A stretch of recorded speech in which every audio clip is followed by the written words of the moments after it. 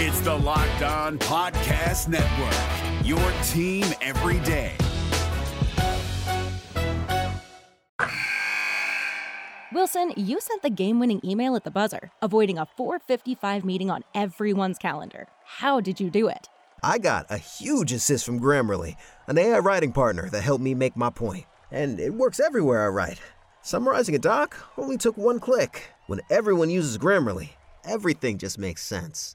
Go to Grammarly.com/podcast to download it for free. That's Grammarly.com/podcast. Easier said, done. Jackson Gatlin here, host of the Monday edition Locked On NBA podcast. Every Monday, I cover the three biggest stories in the NBA with the local experts from Locked On. It's an awesome recap of the weekend of the NBA and a look at what's ahead. Mark your calendars on Monday to join me for Locked On NBA podcast, available on YouTube and wherever you get your podcasts. On your Friday episode of Locked On Raptors, 10% of the season is in the books, and we take stock of what we've seen so far. What have we learned? How have our opinions changed? What's the Pascal and Scottie of it all? And we take a look at Dennis Schröder, who has been quietly fantastic for your Toronto Raptors. Will that keep up? We'll get into all of that with Joe Wolfond of The Score and Pound the Rock coming up on today's show. Thanks for hanging. Because when I shot, I expected to make it. So, I don't shoot trying to miss. You are Locked On Raptors, part of the Locked On Podcast Network, your team every day. Canada, the NBA title is yours. We're going to the overtime of the Hail Mary 3 by Mo Pete. Get that garbage out of here.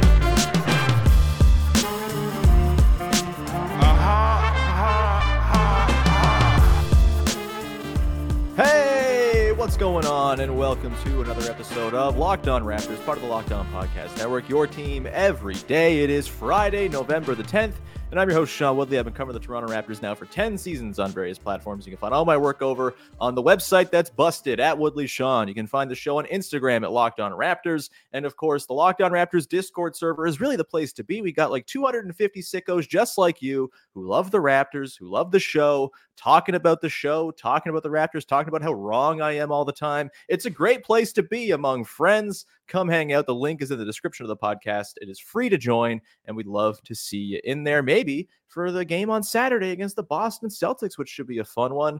Come hang out. Again, link in the description. Pop into the Discord.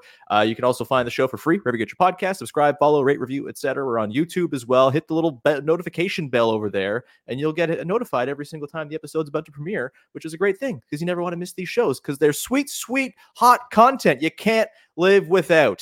Today's show is also brought to you by Prize Picks, the easiest and most exciting way to play daily fantasy sports. Go to prizepicks.com/lockedonnba and use the code all lowercase LOCKEDONNBA for a first deposit match to $100. All right, let's get to it. It's Friday. It's an off day for the Raptors. We got a couple days here to kind of sit and germinate on that Mavs win. Ruminate. That's the word I'm looking for. And we are talking about Dennis Schröder today, right? So maybe the pun was intended. Hey, this is the guy who is good with the words. That's why we bring you on the show. That voice you hear is, of course, Joe Wolfond, who is here to take stock of the first 10% of the Toronto Raptors schedule from Pound the Rock, from The Score. Joe, how the hell are you, bud? Doing all right, man. How are you? I'm great. I'm enjoying Raptors basketball, which I think, the record is what the record is, but it's been interesting. There's been lots of fun stuff and kind of unexpected stuff going down. And I think maybe we start there. We'll get into Pascal and Scottie, which is kind of the overarching theme and question of this entire season, really. And kind of, I think, building off of a really great piece written yesterday at The Ringer by Danny Chow, which everyone should go and read. I kind of want to dive into the Pascal and Scottie of it all. And we'll also talk about Dennis Schröder later on, because I've gotten some hate in the comments, not hate, just polite anger about not talking enough about Dennis Schröder. So we'll do that at the end of the show because I want to give the people what they want. But we'll start 8 games into the season, 10% of the season done, Joe. What have we learned? And more, I guess, pointedly, like, has your perception of anything on this team changed from what you thought it would be coming into the season? Like, what for you has sort of, based on what's happened on the floor, what has most changed as far as your overall outlook and vision of this team compared to what we were talking about 8 games ago? Scottie Barnes. I mean, it's pretty tight. I was pretty confident that he was going to have some kind of a bounce back this year. but I did not see this coming. Yeah. And I think the fact that he has leveled up in basically every aspect of the game has been incredibly encouraging. Like, it's just, I know it's only been 8 games, but you can't fake this. You know, like, there's nothing. Maybe some of it, like the pull-up shooting, that's going to come down, right? He's shooting 59% on pull-up jump shots. That's not going to sustain. But everything else that he's doing, from the playmaking to the ability to, I mean, this is something he showcased in his rookie season and wasn't quite as effective last year, but like the push shots, the ability to just, like, whether it's bigger guys or smaller guys, frankly, get his ass into dudes and score with these bully drives up and over, again, like defenders of any size or length.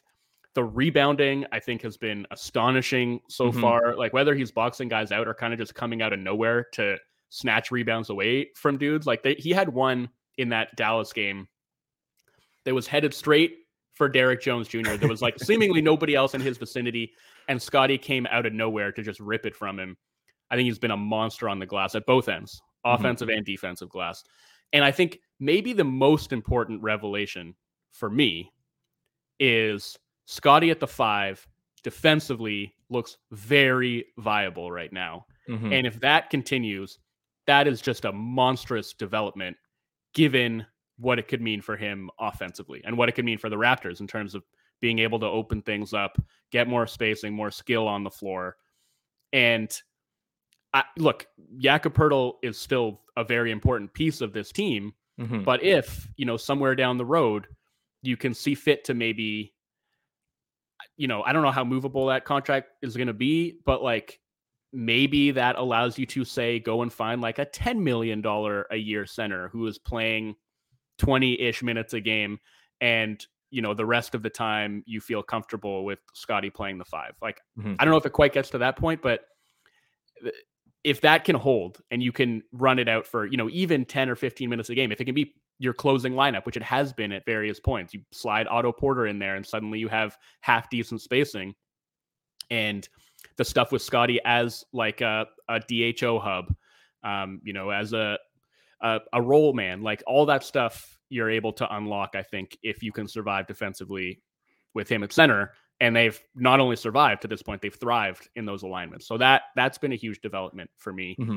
And, I think apart from that, it's been a lot of confirmation of stuff that I already believed. Sure. But those are still important data points, and getting to see them bear out in the way that you thought they might, but couldn't be 100% sure that they would, has felt very validating, right? It's like, oh, Scottie looks a whole lot better defending on the back line than he did at the point of attack. Go figure. Oh, this team's defense can actually be really, really normal? Effective if you're just sort of staying solid and trusting guys to defend their individual assignments. And like, yeah, you can be aggressive sometimes. You can shade extra help toward the ball, but you're not sending 3 or 4 guys collapsing on every single drive and having guys press way up on ball handlers. Like, that's, you can defend normally, and this defense with all the individual defensive talent on it is going to be really good. Go figure, those are things that I believed would be the case, but now seeing it is still, those are important things to actually know and have the evidence that they can work in practice rather than just in principle. And just sort of baked into that, I mentioned this on my show yesterday, but like, I think it's been important to see that in terms of being able to generate transition offense, you can do that by forcing misses. You don't just have to do it by forcing turnovers. And so the Raptors have gone from allowing the second worst effective field goal percentage in the NBA. Like, it's just, it will never stop boggling my mind that a team with as much defensive talent as last year's Raptors had allowed the second highest effective field goal percentage in the league. And this year they're second best. So it's just a dramatic turnaround in that particular stat. I think they're getting a little bit lucky with opponent 3-point shooting right now, but the change is palpable, and they're forcing way fewer turnovers, but that's been a worthwhile trade-off because they're forcing all these misses and they're still able to run off of those defensive rebounds. Like, Their transition frequency, 5th in the league. Transition efficiency, 1st in the league. So to be able to scale back the aggressiveness on defense in a way that's been really beneficial without suffering for it at all in terms of your transition offense, really important thing to have learned. And again, early, all this stuff is subject to change, but that's one where I feel pretty confident that it's going to hold. Yeah, I mean, the defense, I think, has been sort of the thing I was most encouraged by coming into this season, for sure. It's the thing I thought was going to give them a pretty high floor, and I feel pretty vindicated having thought that, considering what we've seen, especially how it's feeling the offense. And I think kind of like an underrated part of why the transition game has been so good, too, just like on a per possession basis, is that the guys who are now grabbing those boards and running these possessions, they're not Gary Trent Jr. on a steal. They're not Fred VanVleet grabbing a steal and going the other way. They're just marauding, incredible open court players in Scottie-Pascal, OG, Dennis Schröder sometimes. Like, I feel like that's kind of an underrated little element of why their transition attack's been so bloody good as well. Like, they're making good on these opportunities as opposed to kind of pissing some away like they would last year when it was different guys kind of operating the break. They just haven't had that this year. And to the point of Scottie and just like everything that he's done, I do think for me, if we're kind of going back to the original question of like how things have changed sort of in my view of the team, I think coming into the year, I was resigned to the idea that one of OG or Pascal is going to have to go. And, my preference was to keep Pascal. I think maybe my whole maybe trade OG thing is going to die forever. Every time I watch this dude play, I'm just like jaw on the floor. Oh my God, this guy is so unique, so good. Maybe you just pay him whatever it's going to take, and it's totally fine. And if that's the case, then maybe the Pascal thing becomes the move, which we'll get to in a second, I'm sure. But I think I've allowed myself a little more room to believe that the three dudes can be the core, the backbone of a very good team with the proper context around them. I don't think they have that right now, but even with the sort of weird Pascal start to the season, and we'll get to this, the sort of, lack of imagination of getting him to the spots where he's going to cook, I think there's still room to massage that. And I think because Scottie can hang at center and make that 3-4-5 viable to close games and in big moments, because Scottie seems to be on this track to eventually become the number one that we always said Pascal Siakam will be better playing next to. I think I've allowed myself a little more room to think, you know what, maybe that 3 is the answer and you figure out the rest later. It might not happen that way. There's still 3 months of sort of data points to collect here on how this works. But that's kind of, I've gone from thinking there's like a 10% chance it all stays together and all 3 are on the team next year to, 30, 40%. Like there's an avenue here where they overperform, are very good. And it's kind of undeniable by the time January comes around that, oh yeah, these 3 dudes are just incredible. When they're on the floor together, they win their minutes like hilariously. Why would you go and break that up? We've kind of dipped into what I wanted to get into with Pascal and Scottie in segment 2. We will do that and kind of continue this thread in just a moment. Before we do that, however, got to tell you, today's sponsor is Jace Medical. Look, on this show, we like to spend a lot of time talking to one another. You and I, we get fired up on wins and losses, who starts, who sits, and I'm thankful for that connection we have today. Our chat's going to be a little more personal. Whether you're on extended travel, bracing for a major weather event, or limited by another supply shortage, you are covered thanks to our partners at Jace Medical with life-saving antibiotics and a long list of daily medications that can be ordered in a 1-year supply, even ED generics for Cialis, Viagra, and Revatio prescriptions as well. You can go online right now at jacemedical.com to receive your 12-month supply on your daily medication.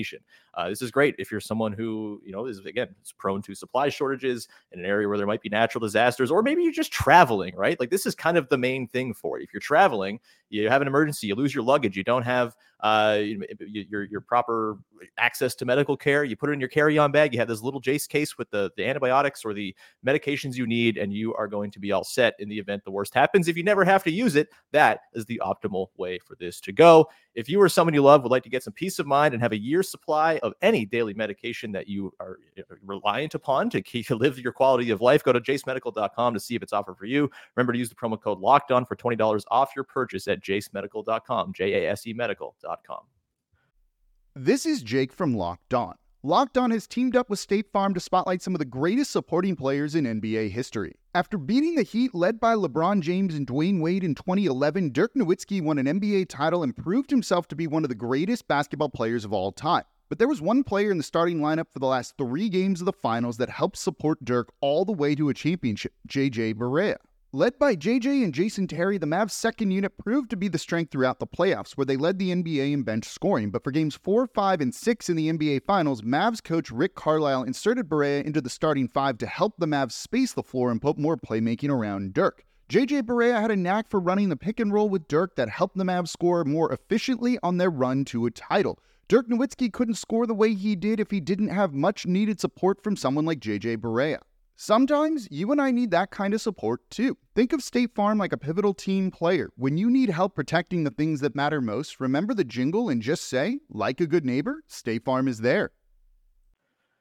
All right, we continue on here. Joe Wolfond at the Score and Pound the Rock here, picking up the thread that we left off in the first segment on the idea of Pascal and Scottie and symbiosis of, being able to work in tandem to amplify one another. And while I would love every single possession they run to be that sort of dueling post-ups and cuts thing they ran at one point in that Mavs game, you can't run an entire offense like that. So there are going to have to be other ways for those two dudes to find their spots. I think, Joe, I'm kind of unsure how I feel about the sort of general consensus I seem to find when I kind of talk to people, whether it's in the Locked On Raptors Discord, whether it's just like people who interact with the show offering their thoughts. I feel like the consensus is that Pascal and Scottie operate too much in the same areas of the floor and therefore cannot fit with one another. I don't know if I totally agree with that. I think that's kind of reductive. It simplifies it a little too much. I think they each have little pockets of the floor, areas of their game where there isn't that overlap. I don't know if the Raptors have done a very good job of amplifying those, especially for Siakam so far this year, where it's been a lot of, okay, there's space over there and, see what happens and see what comes to you within the flow.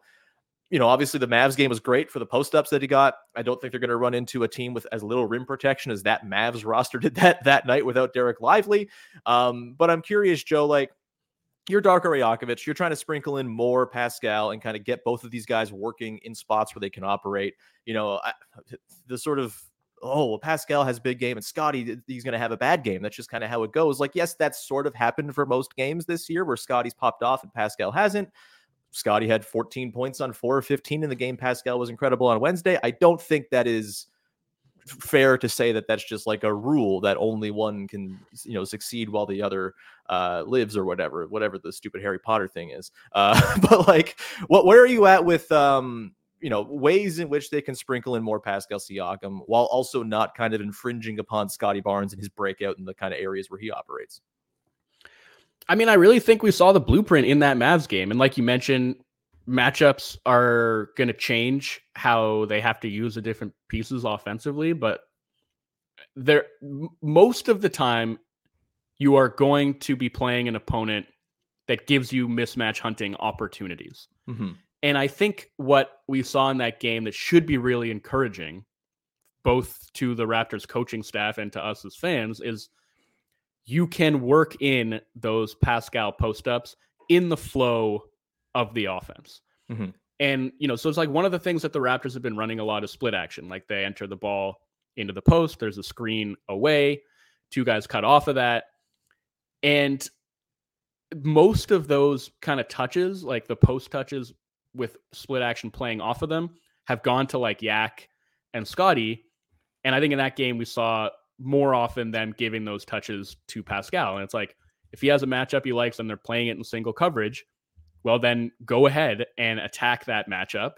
Mm-hmm. And at worst, like, yeah, maybe it's a static play, but you don't necessarily have static spacing or static movement around it. Like you have guys making cuts and screens that are engaging help defenders, taking their eyes away from the central thing that you want to go to, which is Pascal attacking a single coverage matchup he likes. Mm-hmm. And I think that even just like the pace in which they were getting him those post touches, like it was him sprinting the floor and getting deep seals, or it was them, like Dennis hitting somebody with the back screen, getting the switch, immediately entering the ball to Pascal, and he's going to work right away. Like the pace in the offense can still be there.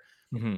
And if you run into a different defensive scheme where they're not willing to play those post-ups in single coverage, well, then Pascal can spit the ball out and get it moving around, and somebody is going to find themselves with an advantage to attack. Mm-hmm.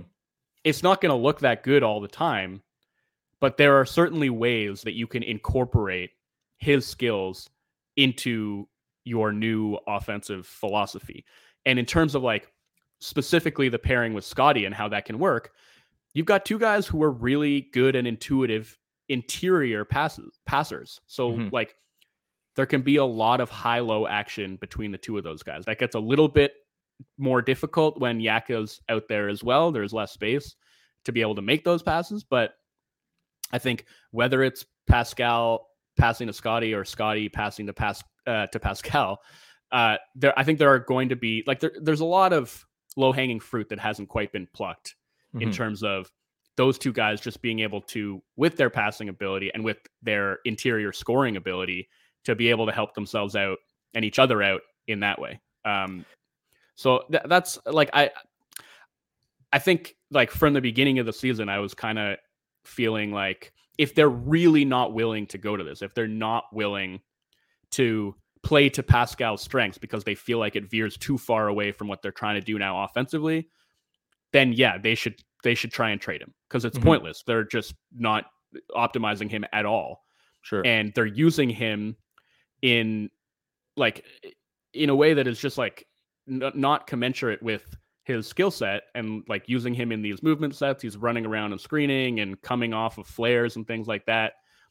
And I just don't think that's like, you could plug in, a Cam Johnson to that role and it would be more effective, frankly, than the way that they were using Pascal. So that's why I was just like waiting for a game like this to see, okay, like this is something that you're willing to do and you're recognizing that you can have a sort of marriage between these two different offensive ideals.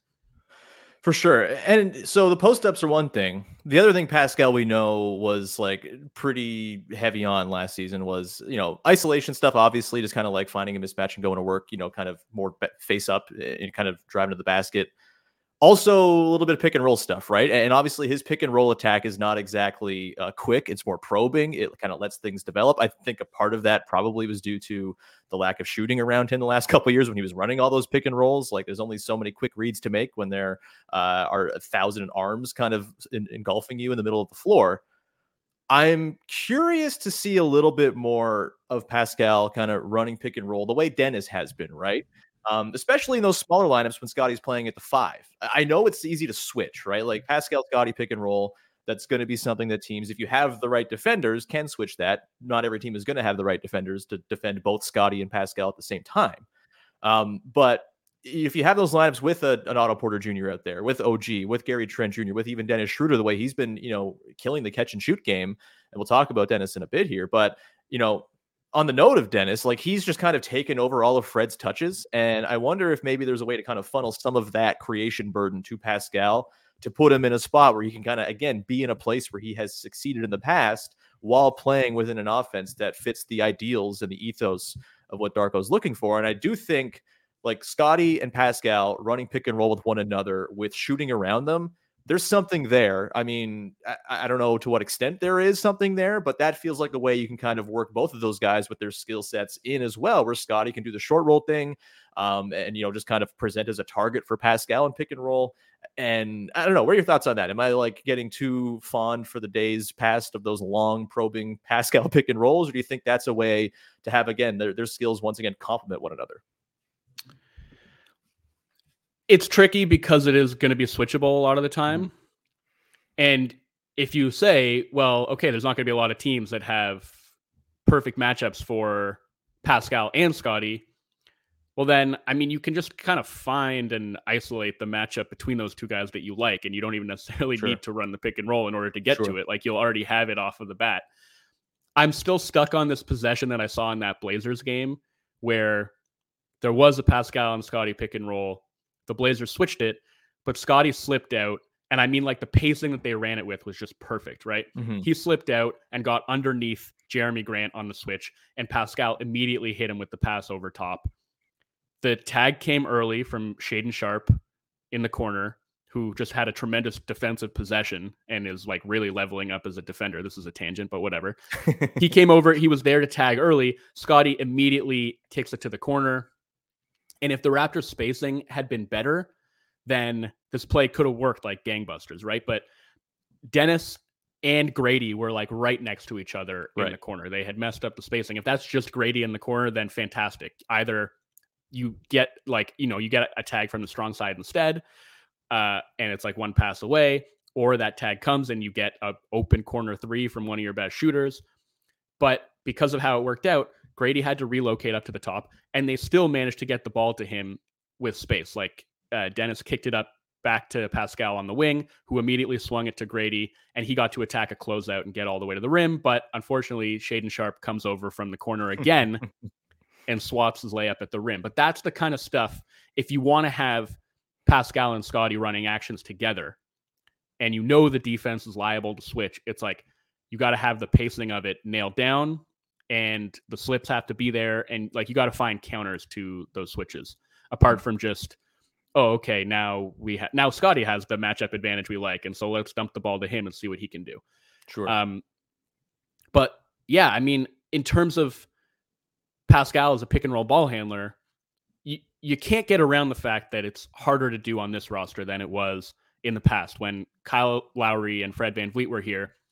Not only as excellent screeners, and like none of the Raptors guards on this roster screen nearly as well as those two guys do. Dennis has done, I think, a pretty good job of it, but he's not on the level of Kyle or Fred as a screener. And he's also just not nearly on the level of those guys as a threat popping out of those screens. So if the idea for the defense, which is usually going to be, is, hey, let's hedge so that we don't have to give the switch here, then they're not as concerned about Dennis flaring out to the 3-point line and Pascal kicking it to him for an open 3. So that just makes it inherently more difficult. And then like with Gary, where maybe you would as a defense be worried about him flaring out, ghosting out, whatever it is,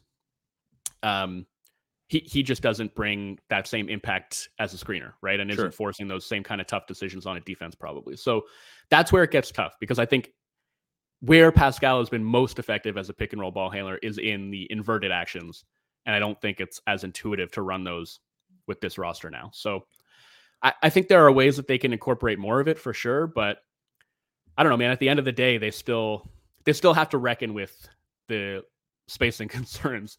And I think those spacing concerns are part of the reason that getting Pascal going in the post makes more sense than almost anything else, because you're just starting him closer to the basket.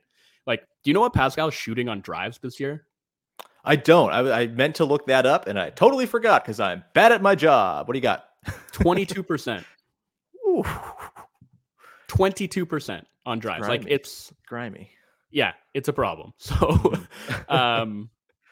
that's going to improve, obviously. And I do think there are ways that they can help improve that for him. But like, it's, there are inherent challenges to getting all these different things working in harmony with this offense. And I think kind of keeping things simple sometimes and just, attacking a mismatch for a guy who's really good at attacking mismatches. And again, you can still get that in the flow of the offense. I think that just makes sense. For sure. I mentioned Dennis Schröder and his kind of role in all of this with the offense. I want to get into Dennis Schröder coming up because we have not talked about him a ton. He's been very good for a mid-level exception signing, well beyond, I think, most people's imaginations. He's having arguably the best season of his career so far through 8 games. You're going to get into Dennis Schröder, what he's done so far, what's sustainable, what's not, and just kind of do a little deep dive on what he's been doing for the Raptors so far this year. But Joe, we'll do that in just 1 second. Before we do that, however, got to tell you about our friends over at Prize Picks, the single best play to go play daily fantasy sports. It is the #1 daily fantasy sports platform in North America for a reason. It's the easiest and most exciting way. And all you got to do, it's so simple. You're picking 2 to 6 players on any entry, and you are picking more or less on their stat projection in a given category. If you get it right, that is great. If you get 6 right on your entry, you win up to 25 times your money. It's that simple. And a night like tonight, where the NBA in-season tournament's going on, there's some really fun games. You've got Anthony Edwards and Victor Wembanyama in a game between Joe and I's Wolves and the San Antonio Spurs. All sorts of stuff for you to go and peruse as far as stat projections for players on the sched for tonight. So go ahead and do it. You get quick withdrawals, easy gameplay, and an enormous selection of players and stat types. It's all what makes PrizePicks the #1 daily fantasy sports app. They offer weekly promotions as well that can lead to big payouts like Taco Tuesday. Each Tuesday, PrizePicks discounts select player projections of 25% to provide you even more value. And PrizePicks now offers Apple Pay for quick and easy deposits into your account this basketball season. Go and check out PrizePicks right now at prizepicks.com/LockedOnNBA and use the code LockedOnNBA for a first deposit match up to $100. Again, that's prizepicks.com/LockedOnNBA. Use the code LockedOnNBA for a first deposit match up to $100. PrizePicks is daily fantasy sports made easy.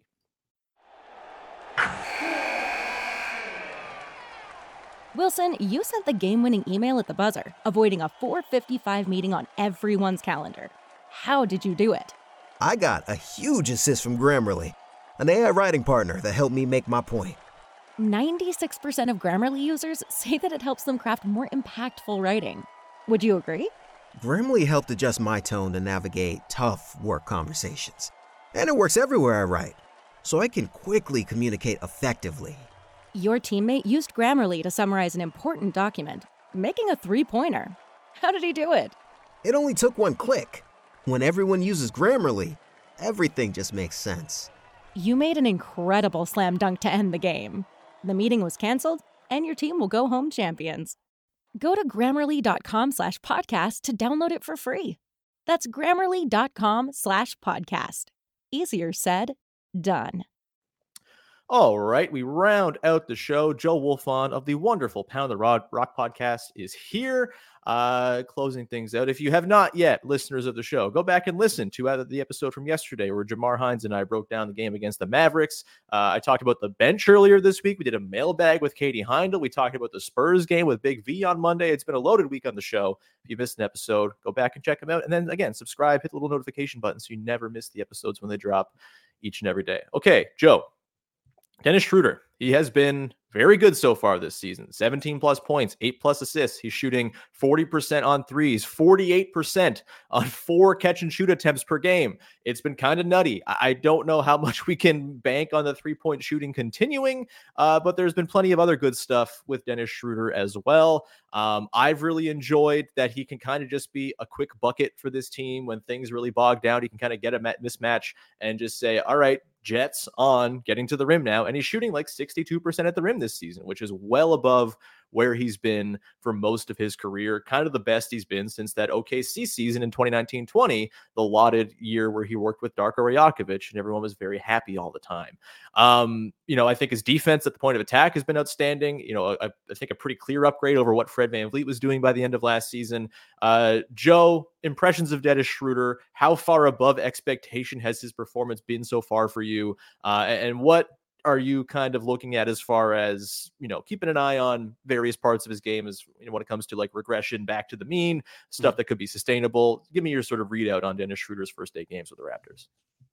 Definitely above expectations. I mean, the defense is something that I did expect. Like I said, I think there were a lot of people, at least like a subset of people, who felt like he was going to be an improvement over Fred on the offensive side.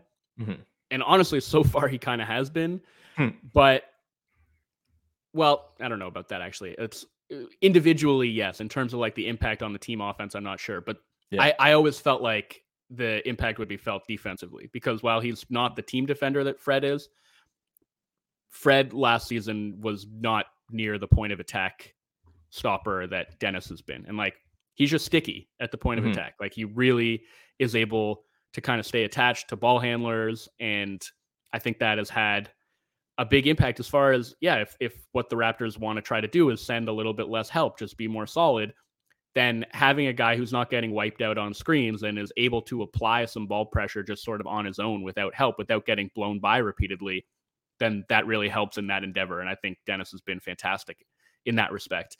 I also think, we talked about the transition stuff a bit. And he hasn't been a huge part of that as a scorer. But I think in terms of just being able to advance the ball up the floor really quickly is like, I didn't think that necessarily we were going to see that from him. I feel like in the past, he's been a guy who has sort of wanted to walk it up or run the ball up the floor himself. And he's been instrumental, I think, in getting the Raptors a lot of these open court opportunities, even when they're not forcing turnovers. But like the ball is coming off of the rim, and whether he's getting the rebound himself, which he's not doing very often, but if it's Yak getting the rebound, immediately handing it to Dennis, and Dennis is just like getting it up the floor in a hurry, it's really helping to kick that transition attack into gear. The playmaking in general, I think, has been a big pleasant surprise. Like I didn't consider him to be a particularly good playmaker coming in. And in fact, I thought that was going to be one of the big areas where this was a downgrade. And I think his playmaking has been fantastic. So all of that is stuff that's impressed me and that can hopefully sustain itself. You mentioned the 48% on catch and shoot threes. That's going to come down. And I think if you talk about like concerns, and this is where it gets into like him versus Fred on the offensive side, because right now he's shooting the ball way better than Fred did last season, but defenses still aren't really adjusting to it. Yeah. And there's no pull-up game to speak of whatsoever. 16% on one attempt, which is basically in line with his career. Yeah, which is why he's like, 0.7 points per possession as a pick and roll ball handler so far. 0.77. I have it right here. Yeah. There you go. 0.77. So not great because he doesn't have that pull-up game to nearly the same extent. And even as a catch and shoot guy where he is shooting 48%, defenses are still mostly fine with giving him those looks and saying, do your worst. And if he keeps doing this, maybe there will be an adjustment at some point. For now, it's great that he's hitting them, but it's not really helping to open up the floor for them. So yeah, that's what I guess I'm keeping my eye on in terms of like, this is still an issue that they have to work around, but in terms of what he can do within his power, I mean, he's doing everything that you could ask of him right now. 100%. There was a possession against the Mavs on Wednesday where I think the Mavs were zoning up and they were having a hard time kind of penetrating the zone. And then Dennis just kind of gets it, dribbles around, and then turns the Jets on and scores. And there's a zone buster we haven't seen the Raptors even remotely capable of in the last couple of years. Like, I'm really enjoying all the ancillary stuff from Dennis more than anything else. Like, I would like to see a little bit less of a sort of domination from him in terms of initiation possessions on offense. I think he's just like right on par with what Fred was as like the touch leader for the team last year. Leads the team ahead of Scottie Barnes by a smidge. And, I think because of the spacing, because of the lack of a pull-up shot, you're not seeing great offense come out of that. I mean, this is still the 29th ranked offense in the half court in the NBA, Berkeley in the glass. It's not good. And when Dennis Schröder is the leading guy in touches on the team, like obviously he has a big part in the way the offense is being defended. So I think if you can capitalize on him being eager to bomb these threes and work him off the ball a little bit more, even if teams aren't going to guard him, maybe there's some benefit there. Certainly he's been a better off ball sort of end of clock bailout option than Pascal Siakam has been so far this year. So maybe you can milk a couple extra points per possession that way. But yeah, it's hard to complain, right? He was put into a pretty tough context to be the point guard as a non-pull-up shooting point guard, at least on a team with one credible 3-point shooter in the starting five. Maybe there's more than that if Scottie Barnes levels off as like a 35-36% guy, which, hey, fingers crossed. Here's hoping it doesn't regress back down to the mean all the way, because the mean would be 29% for his career. But I think there's really nothing to complain about with what you've seen from Dennis Schröder. And if anything, I think, as good as he's been with the knowledge you have him under contract this year and next, I know we are pining after the next lead guard for this Toronto Raptors team to pair with Scottie Barnes long-term, but at least he kind of gives you a little bit of runway to figure that out and know that, okay, Dennis Schröder's at least there being perfectly passable at minimum, as you sort of look for whoever that next guard is going to be. Do you feel the same way, or would you still jump at the opportunity to go make a even sort of like a win now, we put your chips on the table type of trade for a guard to sort of maybe push Dennis to the bench where he can kind of, be the orchestrator there with the second unit and get someone else in there to kind of be the lead guard long term? I mean, obviously they're going to have to figure that out at some point. He's in his 30s and he's on a 2-year deal, but it does feel like they have a bit more of a time to figure that out and evaluate that sort of need. Would you say, would you agree with that at all? Yeah, I mean, I think I would be hesitant to make a win now trade. Like if there is a lead guard out there that's available for whatever reason, who's young and could be part of the long-term picture, then yeah, of course I would jump at that opportunity. Sure. By win now, I mean, like, all you about give my up Emmanuel future Quickly picks fetish. But yeah, that's the thing. Emmanuel Quickly. Like, by win now, I mean, you give up future picks to get a guy like that to pair with Scottie and kind of get that set in stone. It just depends on the guy. Yeah. But I think for now, I'm perfectly fine kind of riding this out with Dennis. And he's, again, been a perfectly acceptable, like more than acceptable. He's been a great stopgap if that's what he winds up being. And yeah, I mean, if you find a way to get that lead guard in the door this year or next year, and and Dennis is still around to be like your backup point guard, I mean, you're laughing at that point. But it just depends on the deal, like what the framework looks like. But I mean, again, if you are exploring a Pascal trade, then to me, finding a guy who can be that lead guard is what you're looking to get. 100%. So if it comes to that, then yeah, I'm not letting what Dennis has done to this point get in the way of me pursuing, a guard that I can see being part of the long-term picture. No way. But it's great that he's done what he's done so far and has made you feel like you can be reasonably competitive in the present with him as your starting point guard. And yeah, I mean, that's you mentioned like the touch time stuff, right? Like he's actually touching the ball more than Fred did last year. He's at 6.6 minutes per game of possession. Fred was at 6.4 minutes last year. So, and I don't necessarily think that's a bad thing. Like, you're talking about wanting to maybe shuffle some of those possessions Pascal's way. Maybe you could do that, but I think in terms of just like keeping the half court offense sort of organized, and sure, you have the Dennis Jakob pick and roll, which, as we mentioned, hasn't been great in terms of its efficiency for Dennis himself. But I think one of my big concerns coming into this season was, where does all of this leave Jakob in the offense? Does he have a pick and roll partner who can help get him going? And I think to that point, Dennis has been pretty effective in the pick and roll because, he's not in the way that Fred did, maybe like able to draw like a big man up to the level of the screen because you're worried about his pull-up threat.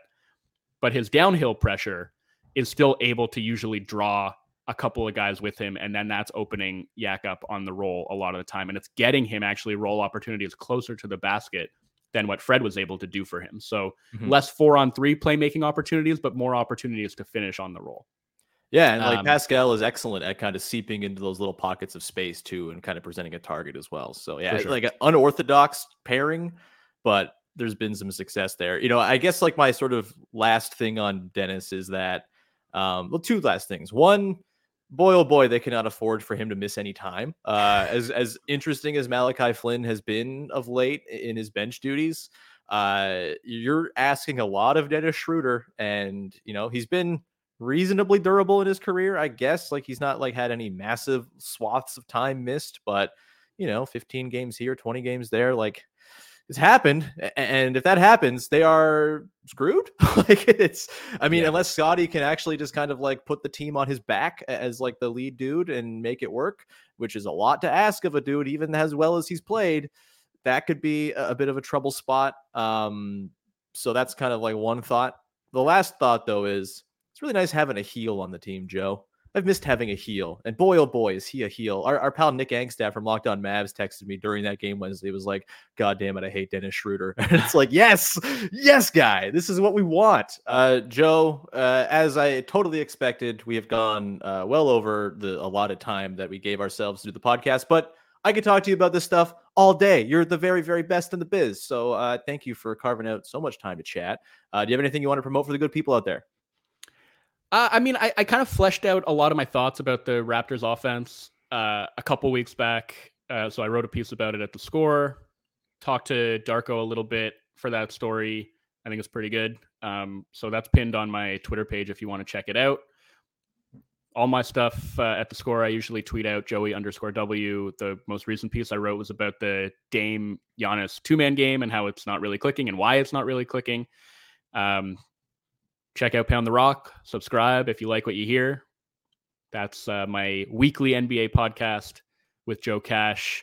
And yeah, I think that's all I can say right now. Hell yeah. Everyone go support Joe. Listen to Pound the Rock. It's the very best. And Joe knows what the hell he's talking about. That's why we bring him on the show, to level up the level of intelligence on the program.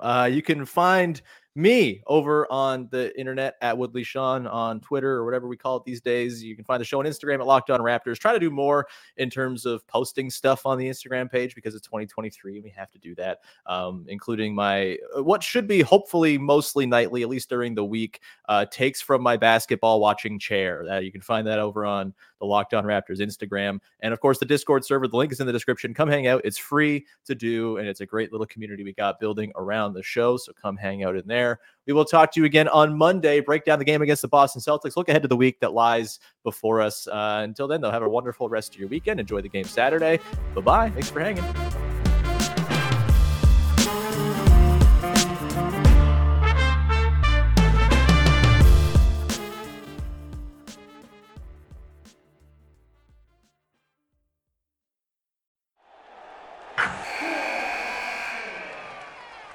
Wilson, you sent the game-winning email at the buzzer, avoiding a 4:55 meeting on everyone's calendar.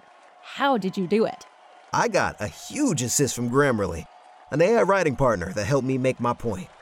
96% of Grammarly users say that it helps them craft more impactful writing. Would you agree? Grammarly helped adjust my tone to navigate tough work conversations.